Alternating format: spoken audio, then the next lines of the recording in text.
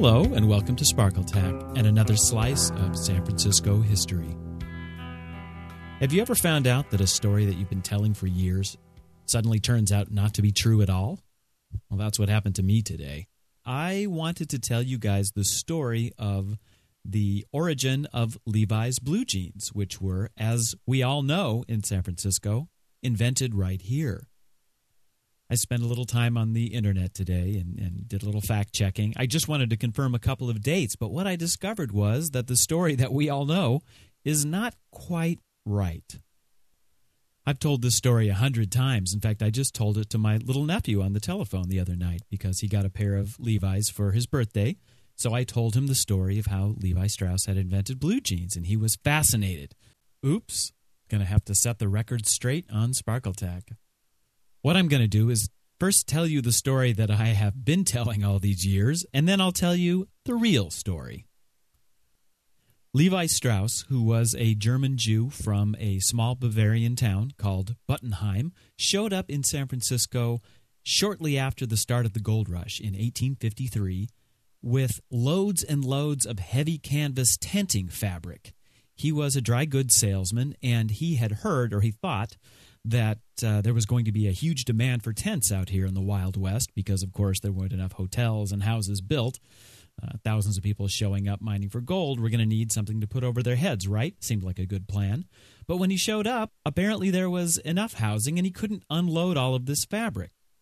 One day, a miner showed up at his doorstep and was complaining about the fact that the thin cotton pants that he wore out on the gold mine were getting worn out really quickly, that the heavy chunks of gold in the pockets were tearing the pockets out, that the knees were ripping out, that these things weren't lasting well at all. And please, could Mr. Strauss make something a little more sturdy? And Levi had a flash of inspiration. He could turn this heavy canvas tent fabric into tough pants for the gold miners. He made a pair of pants for this miner, had the idea of riveting the pockets so that they wouldn't be torn out by all those giant chunks of gold. This miner wore his pants proudly. Other miners saw those pants, and soon a trail was beaten to young Levi's door, and the rest is history. Anyway, that's the way I heard it. However, it turns out that that's not the way it happened at all. So now, the real story. The real story goes something like this. Levi came out west in order to open up a San Francisco branch of his brother's New York dry goods company. He sold plenty of tenting fabric, plenty of that heavy canvas, but he didn't actually make jeans, pants, or really any kind of clothing there. He just sold the raw materials. And one of his best customers was a tailor who lived in Reno, Nevada. And this guy is the key to the story. This tailor was another German Jew who went by the name of Jacob W. Davis. His main business was making Conestoga wagon covers and tents for the miners who passed through Reno on the way to the coast or to the silver mines in Nevada. But one fine day in 1871, a woman showed up at his shop with a special request. Her husband was a giant of a man, a big fat guy from what I can tell, and she needed a pair of heavy work pants for him. He couldn't wear anything that was made in a store. Jacob immediately thought of the heavy canvas fabric that he bought from Mr. Strauss in San Francisco and agreed to take the job.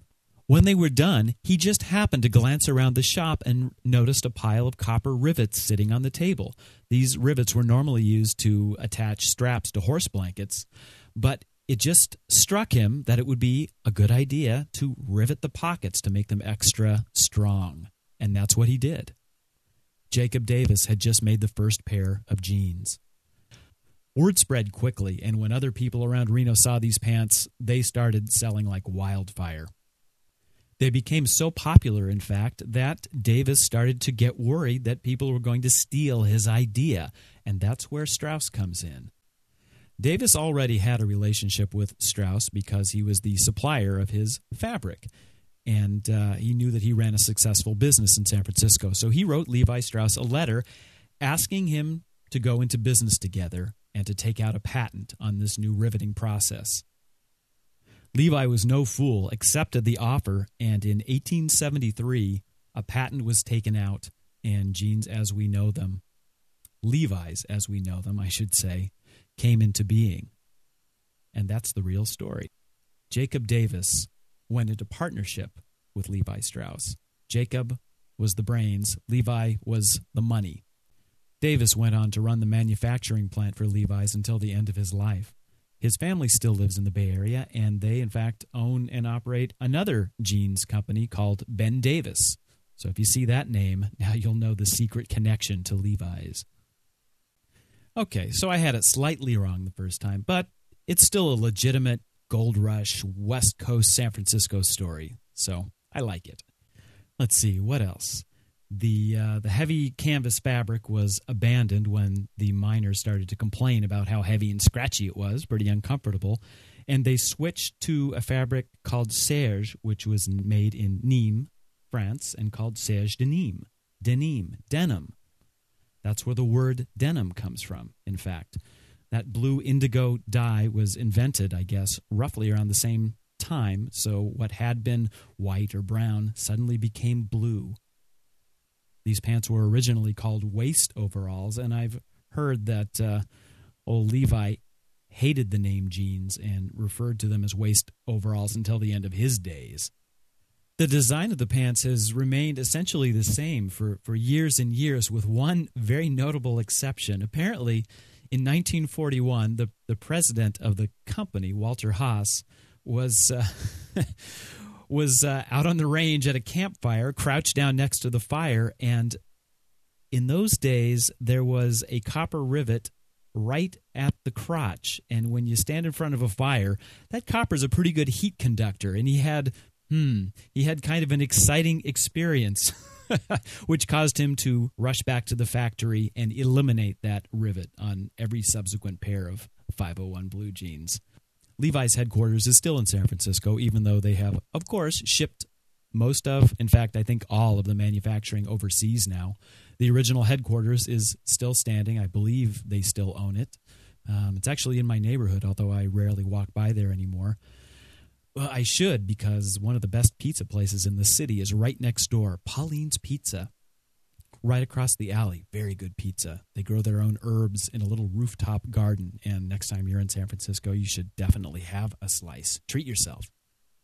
If you happen to be in Germany instead, in Bavaria, you can visit the Levi Strauss Museum in Buttenheim, and I'll put a link to that as well as to the Levi's website on my website, sparkletack.com. So that's my story for today.